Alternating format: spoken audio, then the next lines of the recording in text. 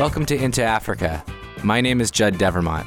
I am the director of the Africa program at the Center for Strategic and International Studies.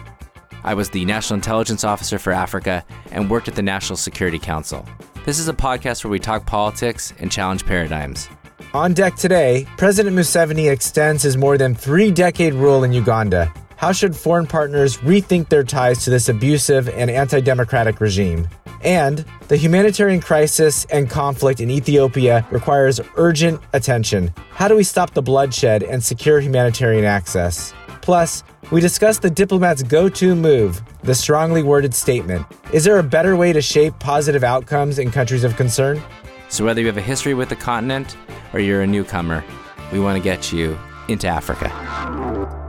Long-serving Ugandan President Yoweri Museveni pulled out all the stops to claim his 6th consecutive election win in early January. What does his flawed election win mean for Uganda? Joining me to discuss Uganda and other topics are Deborah Malik, a former U.S. ambassador to Uganda, Maria Burnett, a human rights lawyer and CSIS senior associate, and Michael Mutiaba, a writer on African politics. This is our 10th episode in partnership with African Arguments. For our listeners, African Arguments is a pan-African platform for news, investigation, and opinion. Okay, on 17 January, the Ugandan Electoral Commission announced that Museveni had defeated his opponent, Robert Kyagulanyi, also known as Bobi Wine, 58% to 34%. A Ugandan court has ordered security forces to stop surrounding the home of opposition leader Bobi Wine. The restrictions imposed on the applicant are unlawful.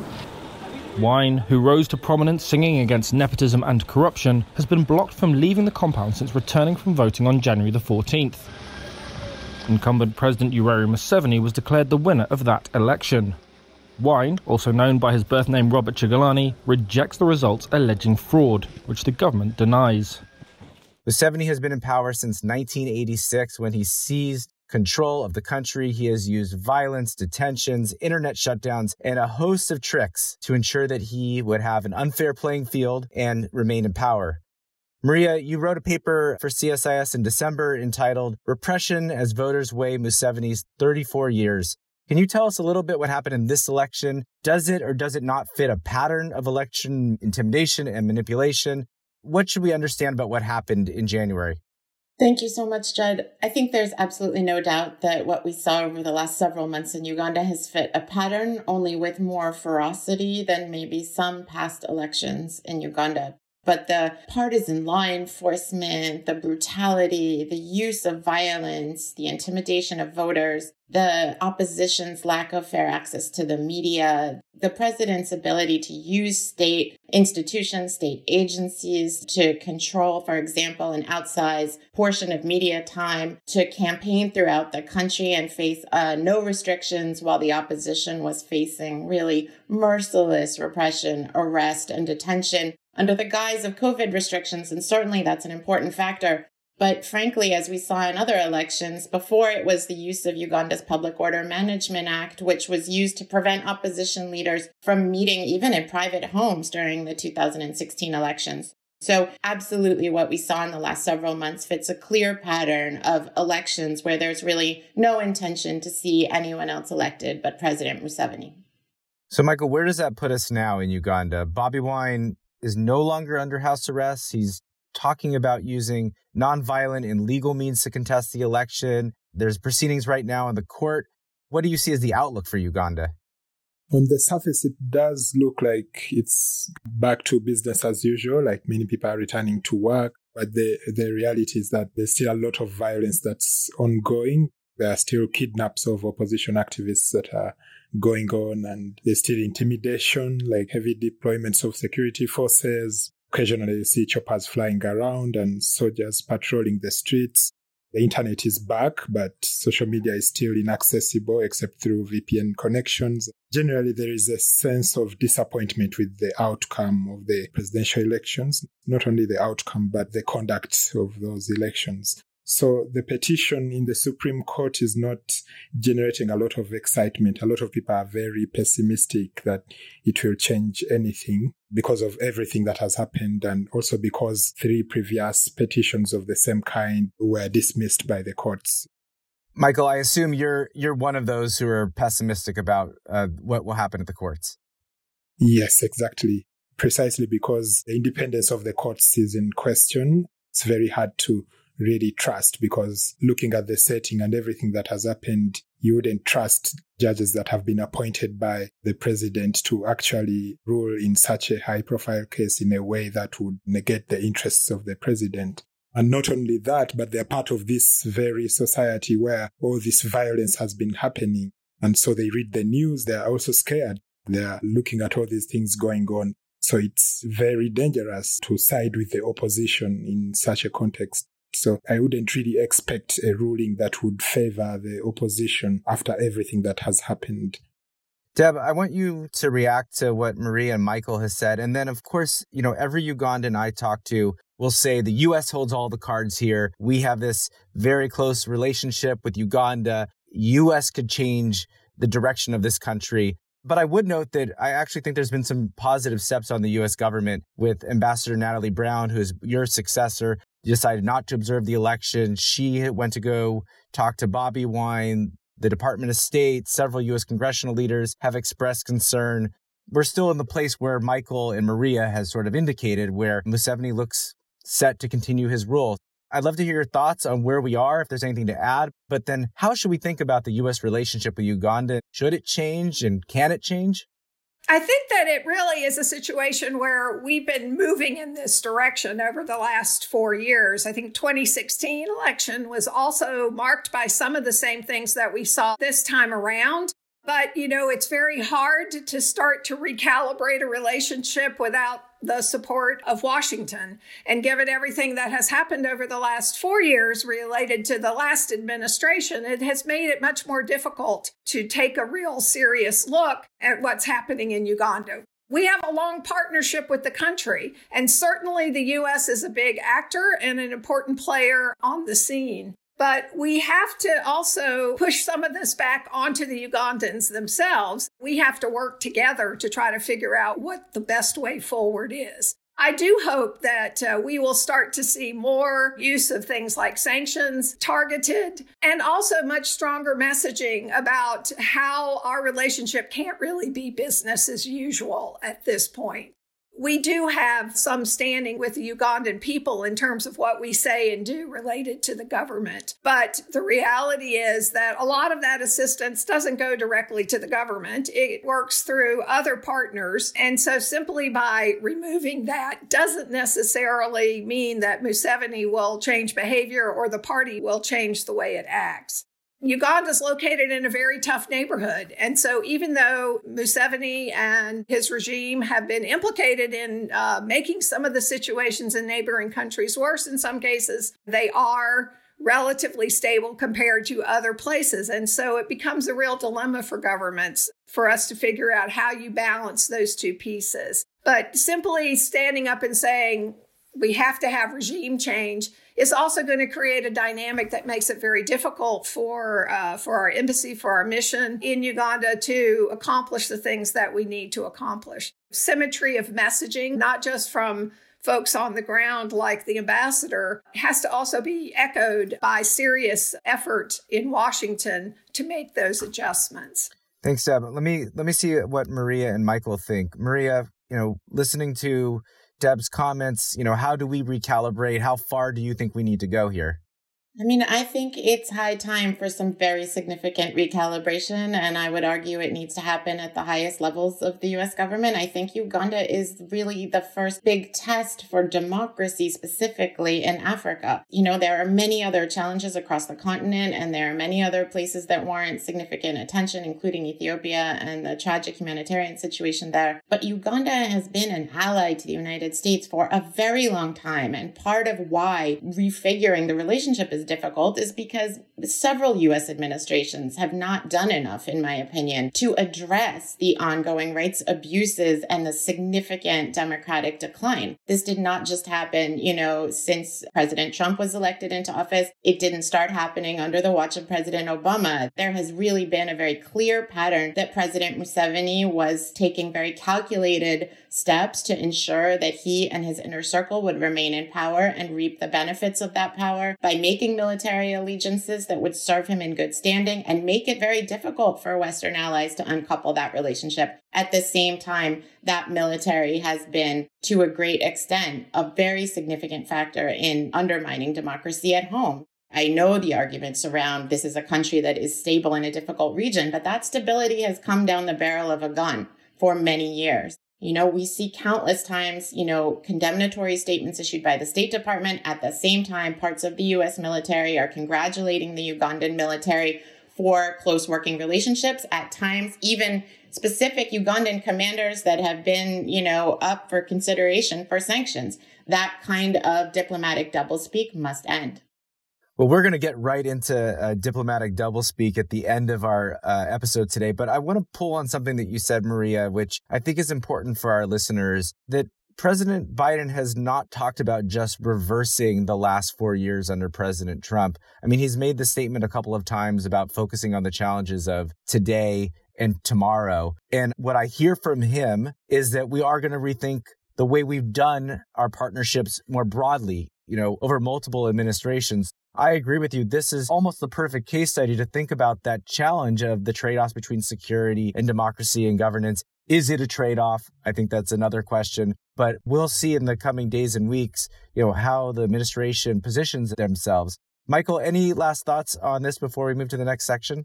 Yes, I totally agree with Maria that I think there is a sort of false opposition that's informing a lot of the donor countries' relations with Uganda. The idea that in as much as Museveni's government is not democratic, at least it's guaranteeing stability. And I think that this kind of logic is failing to appreciate the fact that Museveni's authoritarianism is actually laying the groundwork for future instability. So it's so much focused on the short term, the kind of stability that we are seeing right now. But it doesn't look at the ways in which actually the ongoing violence and authoritarianism and personalization of power is actually providing all the ingredients that would lead to even much worse chaos, not only in Uganda, but the East African region. Thanks, Michael. Let's move to the next section.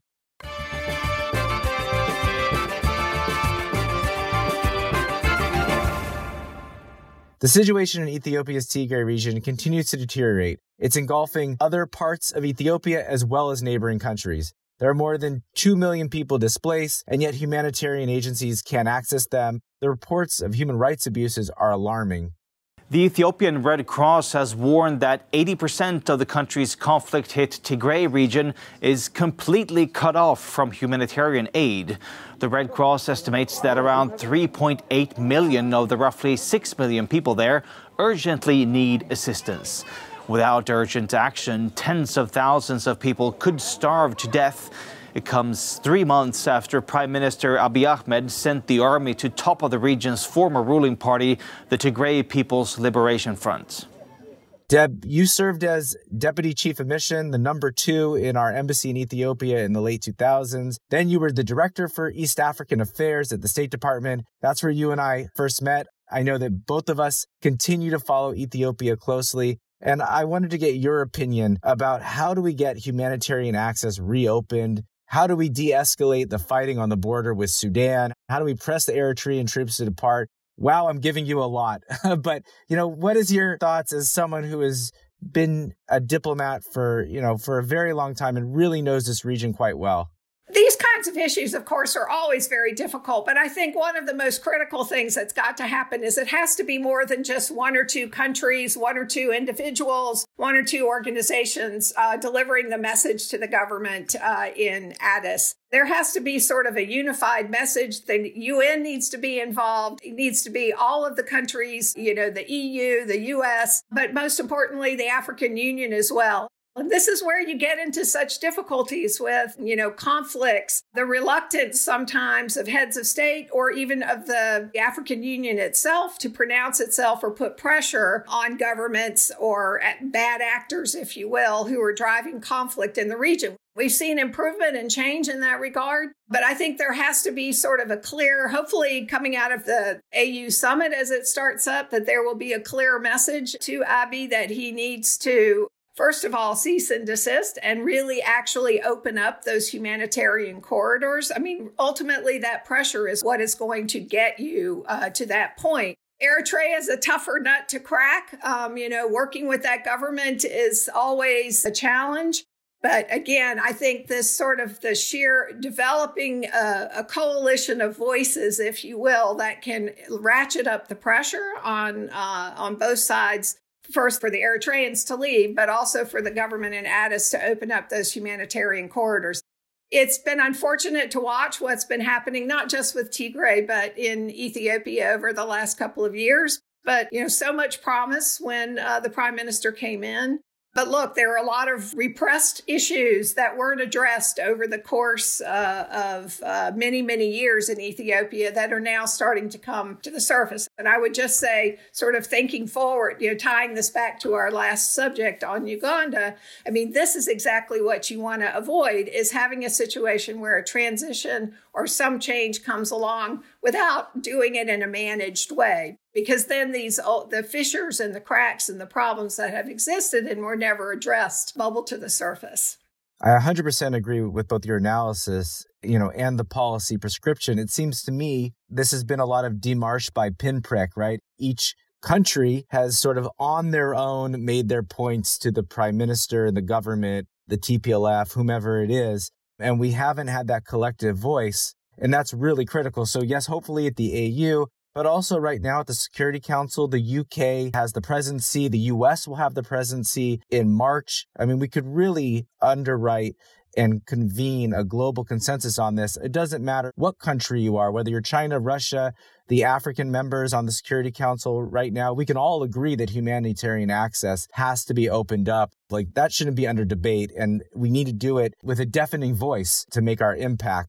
One of the challenges in Ethiopia, but this isn't Ethiopia specific, is just how polarized and polarizing this space is. We just had an event with Congressman Greg Meeks, who's the chairman of the Foreign Affairs Committee, and we invited a journalist, Sedalia Lema, to join us. And it was just mayhem on social media with people on all sides upset about who we picked and the conversation.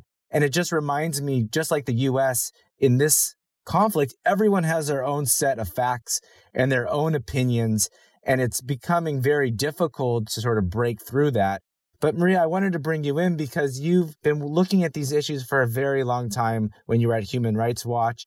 You know how to work in situations where people have experienced significant trauma and tragedy, and where both sides, opposing sides, have very strong opinions about what has happened, who is to blame, and how do we move forward.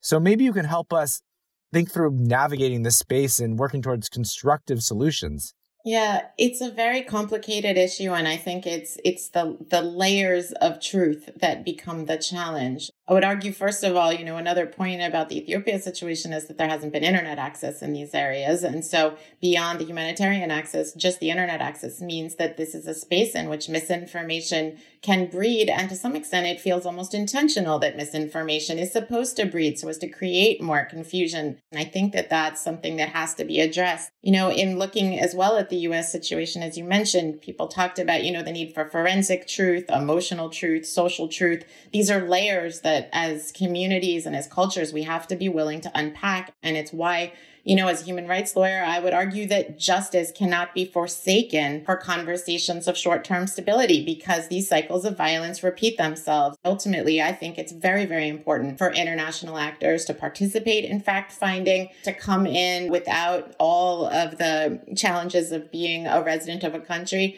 and look and establish some basic facts, but then there also has to be reconciliation mechanism and justice mechanisms for abuses that take place. We can't simply wash the slate clean and move forward. And it's why it's also important for the U.S. to do its own work in this regard and to reflect on its own lack of accountability for past abuses. Unless the U.S. is willing to open up to fact-finding from UN actors in various incidents, it's obviously very easy for other countries to point out that UN fact-finding mechanisms are only used against weaker countries. And Maria, this shouldn't be done in sequence, right? We don't get humanitarian access and then we start figuring out, whether there's been abuses, right? I mean, there could be a shift in emphasis, and maybe Deb, you have thoughts too, but I think people are trying to figure out, what are the steps? And I want to make sure to hear from the both of you about how to do this in an integrated way where we're addressing some of the biggest issues, but not leaving this in the back burner for some future time when people feel it's safe to have these conversations. I don't think there is ever a future time when it's safe. It's always going to be difficult. There's always risk of reprisals. And I think the justice questions have to be fully integrated into the discussions and the mental health questions, right? These are situations that create profound mental trauma for countries. Deb? I would agree completely. You know, the importance of having that independent angle on the investigation is really critical. Obviously, you have to get a ceasefire. You have to be able to get access to begin to actually have any kind of investigation. But it's absolutely important that it not be focused only on trying to identify who did what to whom, but also to create mechanisms whereby those communities that have been fractured and impacted by this trauma start to have a way to understand how they're going to move towards reconciliation. Because if you ignore that, I mean, so often we focus on cessation of hostilities, ending the conflict in the sense of the hot war, and there's less attention paid to the trauma and the impact and the underlying reasons why there are so many fractures in the community as a result of the violence. You know, I was in Liberia, so I mean, it's the same kind of thing where you have to have clear mechanisms for reconciliation that over time will help individuals and communities heal. And starting as soon as possible after you get that sort of cessation of active hostilities is absolutely critical to give it the chance of success that it needs. That's really well said. Thank you, Deb.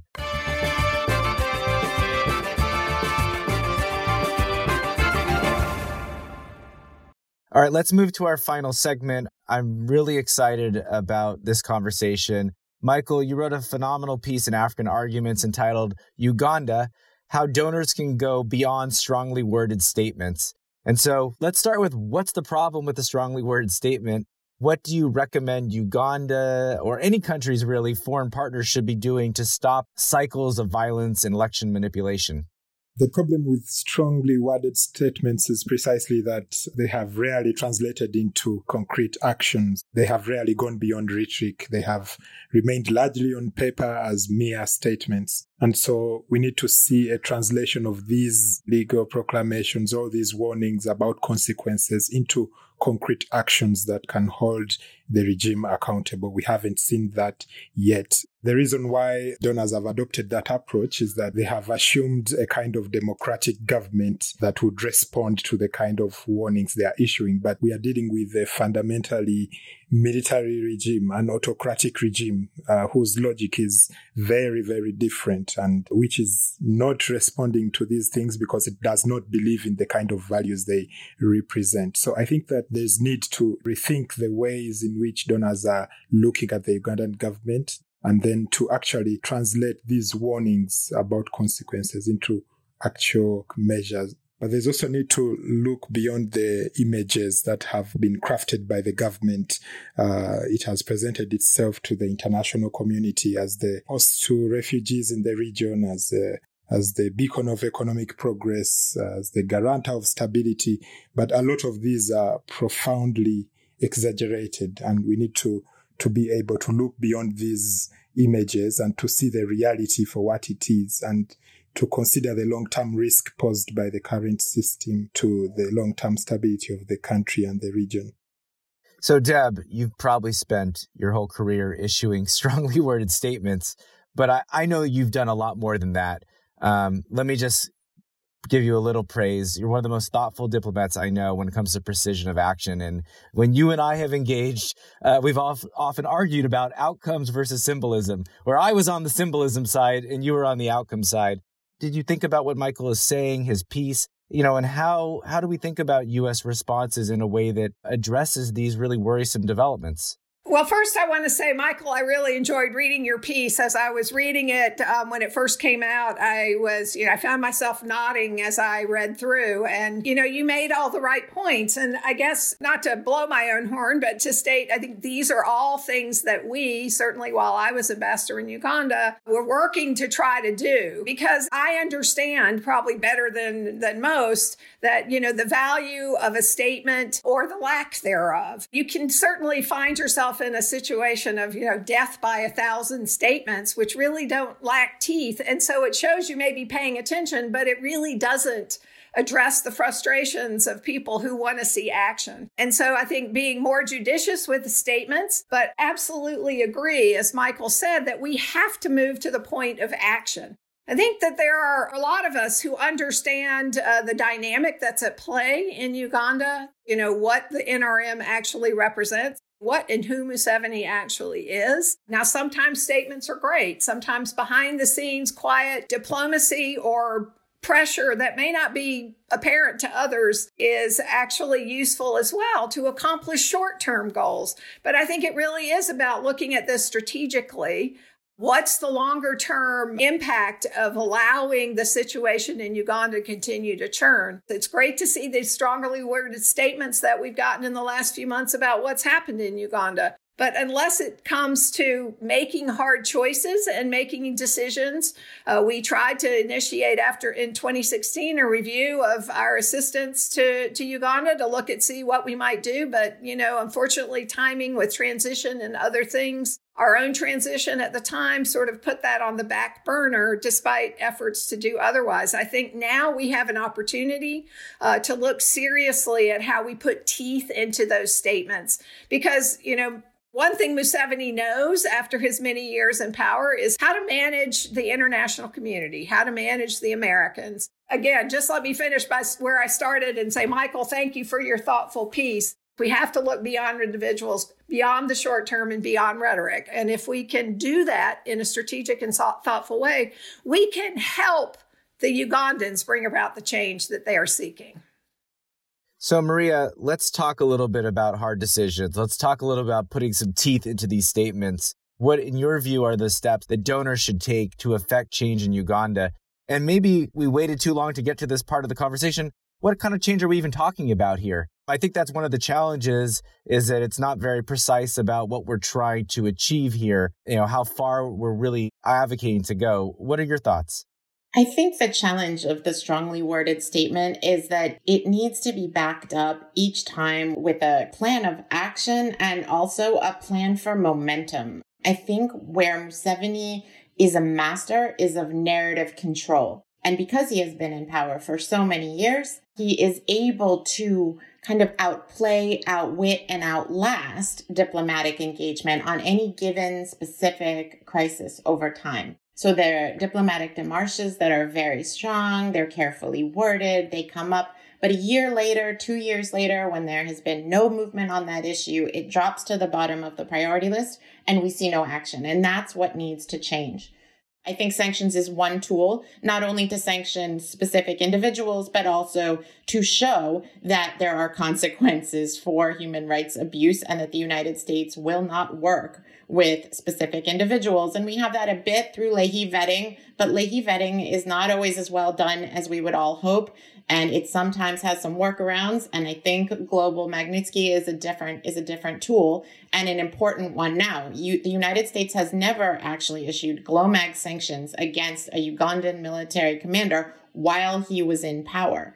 And that's what needs to happen. I think it's important also that the U.S. work with the EU on the sanctions issue. The relationships in Somalia are multilateral. The EU and the U.S. work very carefully and closely together in very specific ways in the Somalia mission. They sometimes have lacked that careful coordination and nuance when it comes to domestic Ugandan questions. And I think we need to see that in this case. I would also argue that there needs to be a real reflection on how all of the U.S. development assistance that goes into the country that diplomats argue is standing by the Ugandan people can be done in ways that doesn't ultimately lead to a blunting of civic engagement, right? I mean, if the United States is stepping in to support the healthcare sector, there also needs to be significant work to support health rights. And that exists and it happens, but it can always be done more and better. So these are important moments, I think, for donors to step into the fray, to say that there is a significant corruption problem in Uganda, and to ensure that they're supporting civil society groups that are raising these concerns about corruption and about the importance of civic engagement. I think the question is really for Washington is there the diplomatic bandwidth to commit to this very difficult and thorny issue that will require a tremendous amount of interagency coordination and a tremendous amount of persistence and momentum over time. This is not going to be a few months of work by the agencies involved, and whoever is carrying it out in Uganda and in dialogue with Museveni is going to be an expert in Ugandan history, well-versed in President Museveni's playbook over time, and be able to stay committed to this issue over time. And I think we haven't seen that level and intensity over time with interagency support backing it up. I think you really covered the waterfront, Maria. I think those are excellent points, both about what we need to do, but about being honest about our capacity and the commitments that we have to make if we want to see them through. Michael, I'm going to give you the final word. Anything that we need to add to this conversation that you want to share in terms of your recommendations or just reactions to what Deb and Maria have said? I think we've said pretty much everything, but the point I wanted to underscore was the issue of long-term thinking that I was explaining more in the article, but I didn't have enough space. I think that there's still a lot of focus on the recent events, the just concluded elections, but the kind of violence and authoritarianism we are talking about has been happening for the past 35 years. And at the moment, what we see is growing discontent in the population and growing repression from the government. And these two trends are likely to continue for the next years until probably 2026 and beyond. So whatever kind of action needs to be taken urgently. And I think that it's important to look beyond just this election and beyond even Bobi Wine to look at this long-running popular struggle for change and how it can be helped and how donors can partner with the Ugandan people to bring about change. I think that's exactly the right framing. Thank you, Michael. Thank you, Maria. Thank you, Deb. We will see everyone in 2 weeks.